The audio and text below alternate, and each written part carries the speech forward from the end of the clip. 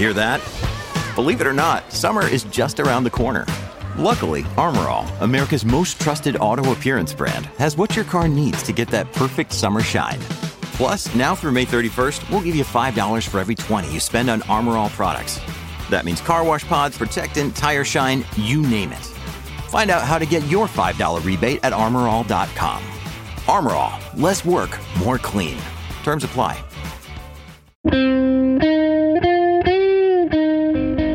It's Friday, March 1st, 2024, thus positioning us past some of those fictional days of February. From Peachfish Productions, it's The Gist. I'm Mike Pesca. President Joe Biden and former President Donald Trump both spoke at the southern border yesterday. Big border, different places. There are two dimensions to consider of these speeches. There's policy and there's performance. The Trump performance was vintage Trump in ways both effective for him and puzzling to us. He shared a few anecdotes. They were all true. They were about migrants here illegally who have recently committed horrific crimes or are alleged to have done so. And yes, all the qualifiers about that these people are the exceptions and most migrants are peaceful and not criminal. And I suppose it's very insensitive to use the phrase illegal immigrant, even if it's about a murder and stabbing someone in the face or abducting a college undergrad for a time. Yeah, that's all true. But the human anecdote works. Biden tells it about Ukrainians, protesters of Israel, uses the anecdote to illustrate their broader points about the war in Gaza. It's effective. Humans just connect through other humans. And of course, Trump is going to do it. And of course, Trump is going to do it in his Trumpian way. Then Trump moved on to tying these particular tales of horror to policies. And if you broke the law, we caught you, we deported you, or we did something else. What was the something else that just hung there? Was Trump implying something threatening or just being vague? It's hard to tell. He did want us to know that his policies worked. He mentioned his favorite policy several times. But the best was remain in Mexico. You stay in Mexico. We had catch and He didn't say anything about what he would do differently next time around. Remain in Mexico, officially the migrant protection protocols, was opposed and eventually, after court fights, eliminated by the Biden administration. They're supposedly considering it anew. So that's a fair enough contrast. Trump is proposing a harsher treatment of people who are trying to come into America. He will not let them in America. He will make them stay at the border on the Mexico side. The Mexicans oppose this. It's probably a plus for Trump. But it is a policy difference, right? Biden articulated a new policy that he'd like to pass. It wasn't surprising.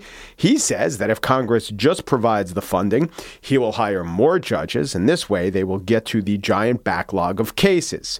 Right now, there is an 8-year delay in a judge hearing a migrant's case. It is a big lure to come to this country, and if it were to be whittled down, that would be a big deterrent. Here's how Biden put it. When the criminal gangs say, we'll get you north, what's $8,000? They say, no, wait, let me get this straight. I'm going to go north. It's going to cost me $8, probably closer to $8, I guess, $1,000 equivalent. And I'm going to get there, and in 6 months they may be able to get rid of me. I don't know, man. 6 months, 7 years, two different things.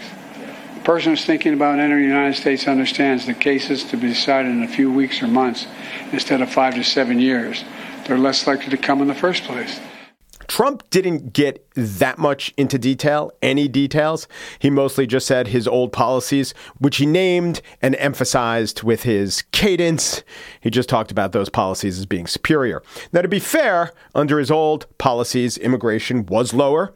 Pre-pandemic, it doesn't make sense to compare the time of COVID, but it was lower pre-pandemic than it has been for the past few years. I don't know that Trump, however, was focused on this fact enough to make his point.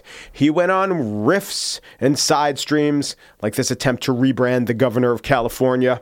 And you look at what this governor, Newsom from California, isn't that his name, Newsom? I don't care that it's juvenile. I wonder if a border speech is the time to engage in the kind of rhetoric that he delights in during rallies. I don't mean out of propriety. I mean, it's a question of focus. I'm probably wrong. right? I'll say that about myself. How the media these days works is that the nightly news or the equivalents will help Trump out a little bit because their audiences don't want to be confused. Wait, what's this guy saying? And they'll pull clips that at least are sensible and scan as, oh, that's his border policy. But the people who would normally high five each other, the Trump stands in online Trumpistan, they'll hear about news scum and think that it's the most clever of witticisms. Biden, by the way, was not perfectly, exquisitely fluid in his speech, but he really did get his point across. I mean, Trump did too. It's just that a bunch of his points were purely visceral and less policy-oriented than Biden's. And that part, that Trump is more from the gut and less policy-oriented than the Biden White House, that's not a surprise. These, though an interesting juxtaposition, these events per se will not redefine the presidential race, but it does look likely that the border, not as an event, but as an issue, the border will be among, if not the most important issue to Americans in 2024. On the show today, I spiel about the overall conundrum of interviewing politicians who spew forth nonsense. But first, like addicts who need a drug more and more each time to get high, we as human beings habituate to everything. We habituate to outrage. We habituate to the good and the bad. And there is an election cycle upon us, and it's worth asking, is there a way to break the cycle? There is. My next guest, Cass Sunstein, law professor at Harvard, veteran of the Obama administration, has a new book out with a co-author that looks at the problem, overall the phenomenon of habituation. It is called Look Again, The Power of Noticing What Was Already There. Cass Sunstein up next.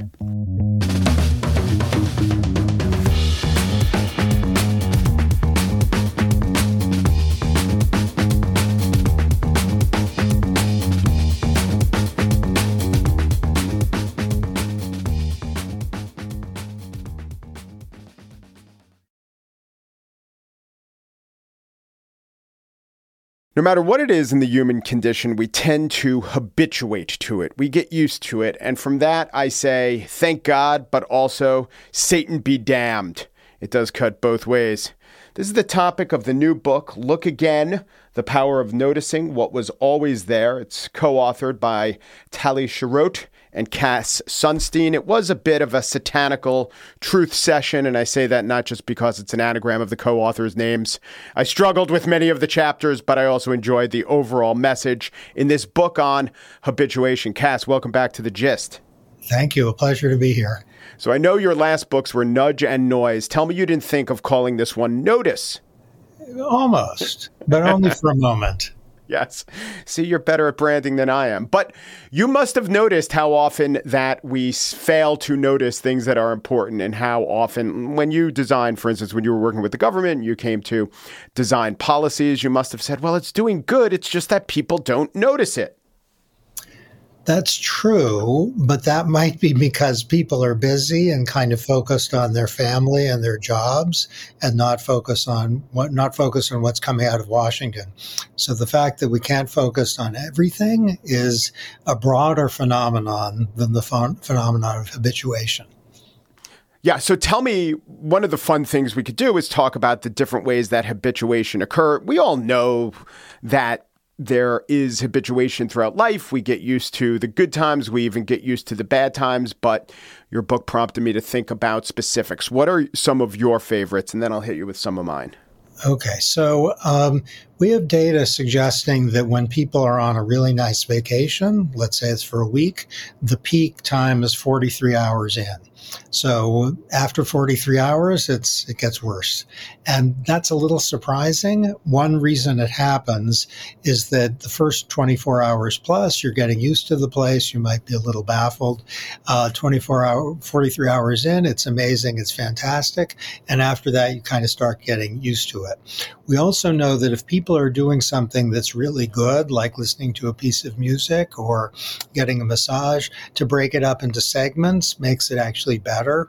That's counterintuitive for people. People think, I want to keep listening to the song. I want to keep hearing the concert. If you break it up, you have a better experience. And it's because the drop off in amazement, let's say 45 minutes in, gets stopped. And then you have a second round of amazement when you listen twice. It's also the case, this is a little eerie, that if you give people an economic incentive to lie, meaning they're going to make money if they lie, a lot of people will do it, not horrible lies, but real lies. And the amygdala, the part of the brain that registers strong emotion, is firing like crazy during the first lies, but as the lies continue, people get less ashamed of themselves, and the amygdala doesn't register as much disapproval. It gets really quiet by the end of the day. So a couple follow-ups about all those studies. The first example that you gave about the vacation, is that independent of the length of the vacation? We have data on one vacation of a week or 2 weeks, and 43 hours in is the peak. It's probably reasonable to say that that's generally true. So if someone's on a 2-month vacation, 43 hours in is going to be the best. But we're data people, and we do not speculate except humbly and cautiously. That gives me hope for the 3-week vacation, which I always said, by the time you get there and by the time you get back, you're not enjoying it. But, the 43rd hour is contained within that 3-day weekend. So maybe I should take more of them. Yeah, short vacations, numerous, probably are greater than long vacation, one. Yeah. And that lies study, I think, well, tell me if I'm wrong, your co-author, Dr. Sharot, she came out with that, and then people immediately said, aha, Donald Trump. Was that the one?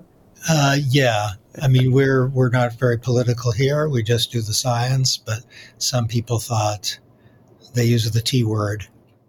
Well, do you think, can you elucidate in which ways you think it does apply and in which way? Because you are a scientist. The science isn't there to map on everything found in that study to some of Donald Trump's tactics. Well, there are a couple things to say. One is, I'm going to tell you something that's not true. Tiger Woods retired from golf and announced that he's running for the presidency. In fact, it was a very big announcement when Tiger Woods said he was retiring from golf and running for the presidency, and people were amazed and intrigued to see that Tiger Woods is running for the presidency. You may have noticed what I just did was I repeated a lie 3 times. Mm-hmm. And the threefold statement of a lie tends to make people believe it because it's easy to process. So if you repeat something that's false on multiple occasions, this is called the illusory truth effect. People of all kinds, well-educated people, not so well-educated people of very different demographics, they tend to believe the thing is true. And the reason is about how the brain works. If something easy to process, we tend to think it's more likely to be true. So if, let's say, a random political figure whose last name begins with a letter, says something that's false on multiple occasions, a large number of people will tend to think it's true, even if it's been very clearly debunked by, let's say, objective, reliable observers.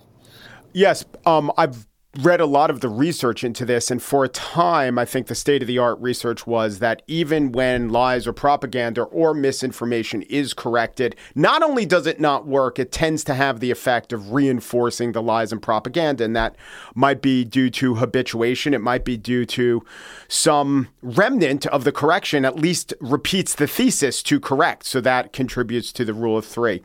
But I always did wonder about that. I said, well, then all we would do is believe in lies, and we'd, cross against red lights and get hit by cars all the time. So something different seems to be going on. And correct me if I'm wrong, if that's even possible, given what you know. But is there new research showing that misinformation, even repeated misinformation, is more correctable than we once thought? Well, we want to be careful. So there are 2 things that are true. One is that people have a truth bias. So if you go into a town and ask, how do I get to the gas station? And someone says, go here and there, you'll probably think I should go here and there, not that person's trying to get me lost. So people typically hear something and they believe it's true. Second is true that if you hear something 2 times or more, it's easier to process and people will tend to believe it's true. That doesn't mean that if I tell you Tiger Woods is retiring and running for president, and then tell you right after Tiger Woods is still playing golf and certainly not running for president, you will, on reflection, think, oh, I guess he's running for president. The correction worked. It's just that there's some part of your brain that will remember the falsehood, not that all things considered, you'll see the falsehood is true. There's a very impressive paper called The Elusive Backfire Effect from a few years ago, which finds across a wide range, if people are corrected in a falsehood by a credible source, it doesn't matter if they're Democrats or Republicans, they will credit the correction. So if some external organization, a nonprofit or a government organization that's trustworthy, tells you that something you believe about the crime rate is false, you will think on reflection, oh, I guess what I thought wasn't true. So we don't want to go to town with the ineffectiveness of corrections. To repeat the falsehood in an extremely excited way in the process of correcting it is probably less smart than leading with the truth and not leading with the false statement that you're correcting. Right. But this all seems to hinge on what do the truth tellers, the fact checkers, the correctors of falseness really want? Do they want to correct the truth, or do they want to, there can be a whole number of other motivations, do some fundraising around how appalling the lie was, or excite their audience about the claim itself. I think a lot of the fact-checking industry I find fault, because I know some of these studies that you're talking about, it doesn't seem that they're comporting themselves based on the evidence of how best to correct the truth. Right. All I'd say is we know that if something's easier to process, people will tend to think it's true. That doesn't mean something that's easy to process, like the Earth doesn't go around the sun. Actually, the sun goes around the Earth. That's very easy to process, but I don't believe it to be true. If I heard, as I have heard far too often, that Peyton Manning and not Tom Brady is the greatest quarterback of all time, I still know the truth is St. Tom is the greatest quarterback of all time. Right. And then Patrick Mahomes comes in from left field. He's really good. Not quite there. The illustration of the truth effect in the book is great, and I hadn't known it, but maybe if I was much older, I would. For a time, there was a widespread belief that Chesterfield cigarettes were bad for you. Oh, no, not because of lung cancer, because of, well, you tell me. Okay, there was a story that the cigarettes were responsible from some terrible outbreak of things in cars and in disease that were affected by cars all over the country. And it was just because of random stuff, and it went viral, but it wasn't true. The Chesterfield cigarette example is people convinced themselves, or a rumor got started, that they caused leprosy. That I thought was fascinating. That was the disease that was based on repetition and randomness. It's a little like thinking that UFOs have landed in Los Angeles, where there's a set of things that could happen by which a large number of people might believe that. But it's actually a movie, not Los Angeles. In terms of habituation and the effects, the positive effects of change dissipating over time, I'm thinking about the rear brake lights in cars. And when these were first mandated, I remember the first couple times I saw one, I was like, "Ooh, oh, wow, that car is braking." And now it's not as if I'm slamming into cars willy-nilly, rear-ending them, but the effectiveness of that has, I think, lessened quite a bit. And that's because, I think, of habituation. Okay, so let's talk a little bit about habituation. If you go into cold water, the first minute might be excruciating and horrible, and then after a while you will diminish in your sensitivity to the water's coldness, and it won't bug you so much. And this is true of hot water also. If you go into a smoke-filled room, it Depends on your sensitivity, of course, but chances are the first minute is going to be a lot worse than the 40th minute. So too with respect to safety equipment, potentially, where the first time you see, let's say, something that's indicative of a warning or something happening with the car, it's a surprise signal in the brain that goes off, and the brain is very alert to changes, less attuned to what's constant. So underline this and maybe put it in bold letters and put it in the sky. Is there a surprise signal? If there's a surprise signal, people are on the alert. If there isn't, they're thinking kind of what else is new. And this can be true for automotive equipment also. Once the surprise signal is gone, people's sensitivity to it is diminished. Right. So there are more surprise signals. We're talking about cars, more surprise signals associated with cars in the name of safety these days. I was in a parking lot and a car was backing up, and it wasn't a commercial vehicle. It was just a regular truck, and they were beep, beep, beeping.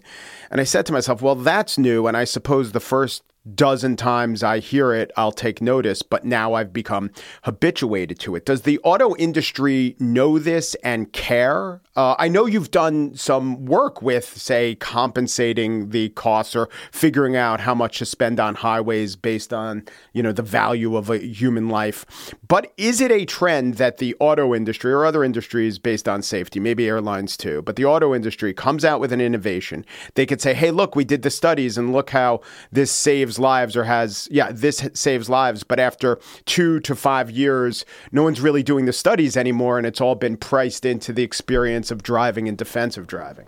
Okay, this is a great question, and I'll give you a few thoughts. I worked under President Obama helping to oversee government regulations, including those involving automobile safety. And we were alert to the phenomenon we're discussing, that is diminished sensitivity to an innovation. We were alert to it, though it's only in doing this book that I've gotten kind of really up to speed on where the science is. Here's what we knew and reacted to. Suppose you're driving a car and it makes beep, beep, beep because you're changing lanes. Even if you've heard that beep, beep, beep 1,000 times, if it's intermittent and comes out of the blue, it's going to startle you. If you're going back, let's say in a quite dangerous way, and the car makes a really terrible noise, that terrible noise, even if you've heard it before, isn't going to be routine. It's a little like if you live in a neighborhood that has big noises at nights with parties, you will sleep better than someone whose first night is there. But when people are doing what's done at a loud party, you're not going to not notice.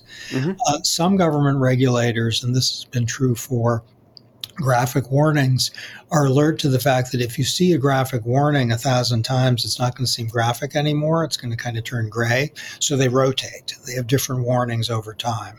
And automobile safety equipment is kind of the neural equivalent of rotating.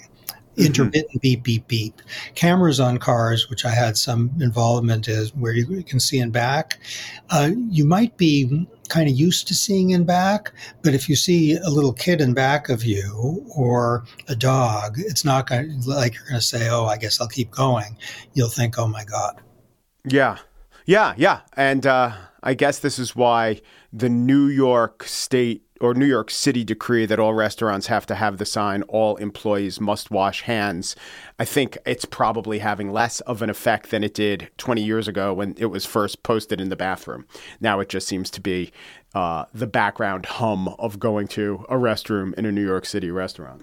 That's a great example. And to take it as the surprise signal is what the human brain and our ancestors, the unicellular organisms, non-brains, but entities, what they were attuned to. So think of it when I was at a wedding not long ago in which the best man said, think about to the groom, think about the first time you kissed your bride, and never before you were married, probably.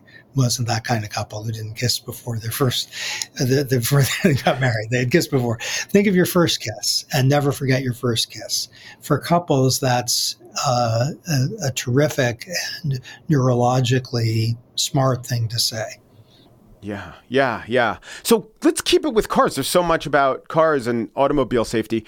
Does this indicate that the best way to have safer cars and safer driving experiences is to know about the surprise signal and keep thinking of ways to tweak and update the surprise signal? Or does it indicate that the best way is knowing that we will habituate to signals and surprise signals, invent something like the crumple zone, passive, outside the attention of the driver, and is probably responsible for saving more lives than any beep, beep, beep?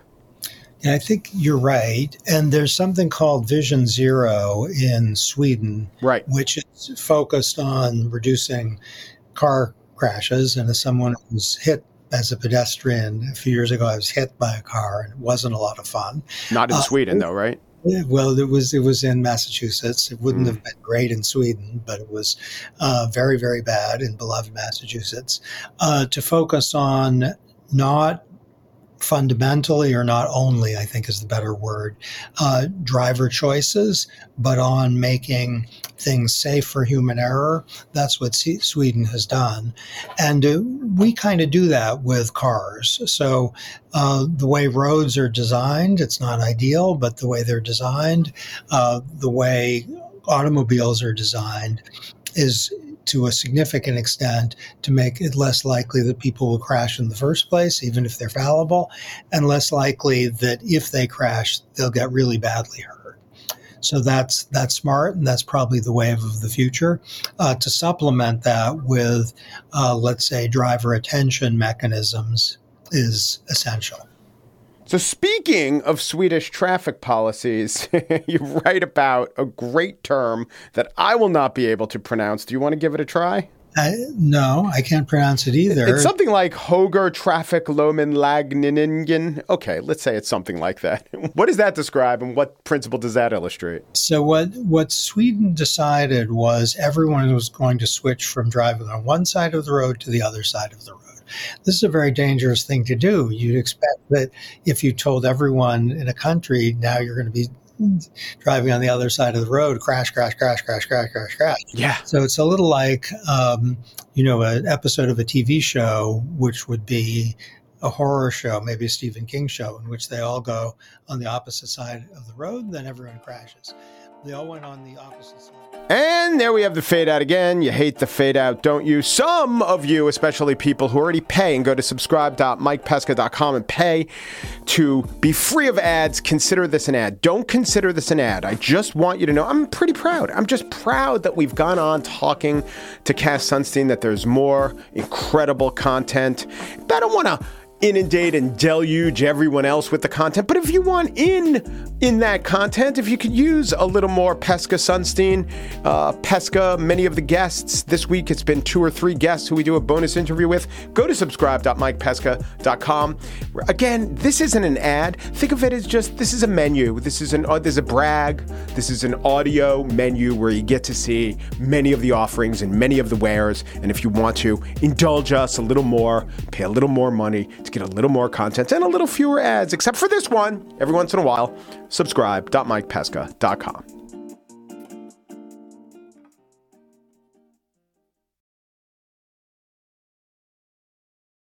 And now the spiel. If it's Sunday, it's Meet the Press, which might be correlation. I know it's certainly not flat-out causation. I do think it's actually a reversal of the causal relationship. But anyway, I know it is Friday, and yet on Sunday, Meet the Press, well, the press shall be met, let us just say. And I want to take a little time to analyze and diagnose one aspect so prevalent in those meetings.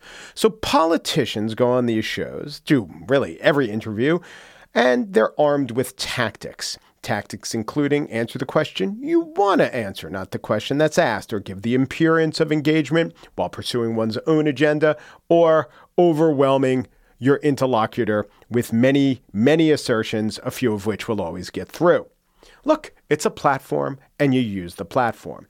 This gives the interviewers, who are surrogates for the audience, but who don't want to be fact checkers, or they'd have gone into the fact-checking business, it gives them a tough task. They're in a difficult position. Let's illustrate a couple examples.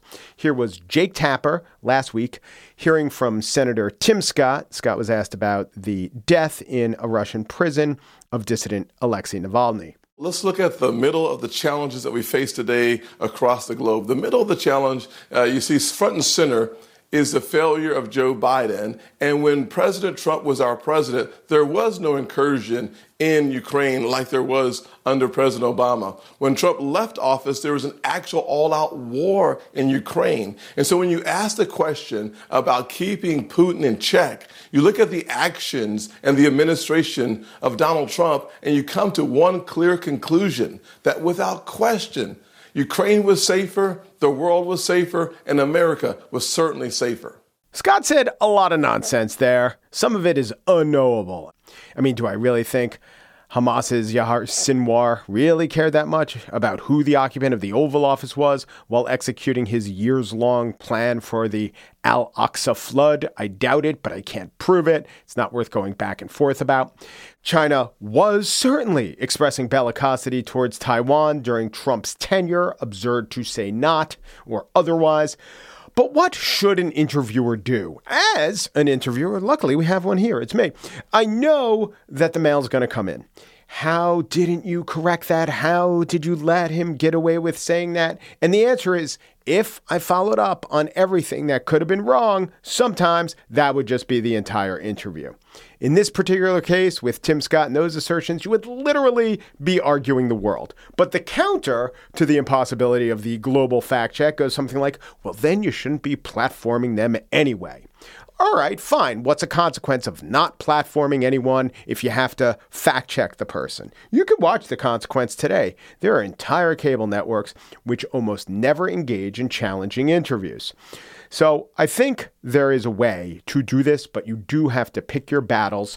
And after you pick your battles, you have to pick your weapons. And after you pick your weapon, you have to wield it correctly. So maybe you want to do a dagger, or in boxing terminology, a stick and jab, casting doubt on many of the questionable statements, but not lingering there. What you want to do is bear down on the ones that are really wildly off base and germane to the issue at hand. So after Tim Scott answered the question about the death of Alexei Navalny by saying how much safer everyone was, here's what Jake Tapper said. Well, Navalny wasn't safer. He was poisoned, likely by Putin or the Kremlin, while Trump was president. Right? Didn't get into Taiwan, didn't get into Hamas, but that was a good rebuttal. And how you rebut is important. That's the way you do it. I will now play for you, on the other hand, a way I don't think you should do it. Byron Donalds was on Meet the Press. He was asked about Donald Trump's supposed newfound popularity with black voters. But then when you layer on the fact that, yes, this is political persecution from the Department of Justice and from radical DAs throughout our country, this is something similar that black people had to deal with the justice system themselves. And so their look of it is real simple. Well, dang, if the government's going after him with foolishness, he can't be that bad, especially considering the fact that Joe Biden is terrible at his job. Well, Congressman, let's just be clear. All 4 indictments against former President Trump were brought by grand juries. There is no evidence that the indictments are political in nature. But let me... No. What you do is just say something like, yeah, I know you and other Trump defenders will say these prosecutions are political, but that's why we have the justice system, isn't it? We get it. The audience gets it. He's one of those guys. That's what those guys say. And you're not going to, quote unquote, correct him in that moment. It's not like all your listeners, oh, they're political? Oh, Kristen Welker said something. Now I realize they're not political. And by the way, that grand jury point, like a prosecutor can't get a grand jury indictment for almost anything, Department of Ham Sandwich. But then Donalds went on to engage in the complaint of political prosecution once more. And Welker, once more, thought she had to emphasize once. Again, there's no evidence that the indictments against him are politicized. But there actually is. There's also evidence that the prosecutions are warranted, political, but warranted. I mean, literally, the ones brought in New York and Georgia were brought by elected prosecutors who campaigned on broadly bringing indictments against Donald Trump. That doesn't discredit the cases. It's how the system works, but the system is called, in this case, the political system. And in the Georgia case, it's about overturning an election, political. And in the New York case, it's a novel theory connecting a personal payoff to an electoral benefit. They're all inherently political. Does that mean they're politicized as Donald Trump means it? No, probably not. But what he's saying is that something like they're only brought for political advancement. But I do think it's poor pushback overall. I'm not saying the art of insta-correction is easy. It's not. You want to correct all the misstatements. You really do. A few months ago, Matt Gaetz was on with Tapper, and he was making somewhat inaccurate claims. Just in August, you saw the BRICS system that is moving away from the dollar add 6 new countries, including Gulf monarchies, including even some of the G20 economies in our own hemisphere. People at home, that's BRIC is Brazil, Russia, India, China. Go ahead. Yeah, and they are moving away from the dollar. You see that clarification, BRIC, what's BRIC? That part's necessary, but I'd have been tempted to add more. I would maybe have wanted to say, the dollar is still the dominant reserve currency. More countries than not are trying to adopt the dollar than get away from it. Argentina wants to replace the peso with the dollar. There's no evidence of any BRIC country. They're going to trade more in renminbi than dollars. All that, some version of that. I'd have been wrong to pursue that. There's only so much correction a news consumer can take. And the officials who go on the shows know this, and therefore they use their invitations to spin their tales, knowing even if the anchors clear away much of the webbing, enough of what's left behind will stick. There's no great answer to this, but there is more of a talent than we might realize in the art of reining in talkers, be they fibbers or flat-out fabulists. It takes great presence of mind. It takes knowing facts at one's fingertips. It takes discernment and skill. And even if you possess all of those traits, the advantage still lies with he who wields the fire hose, not the person who tries to wipe away all manner of wetness.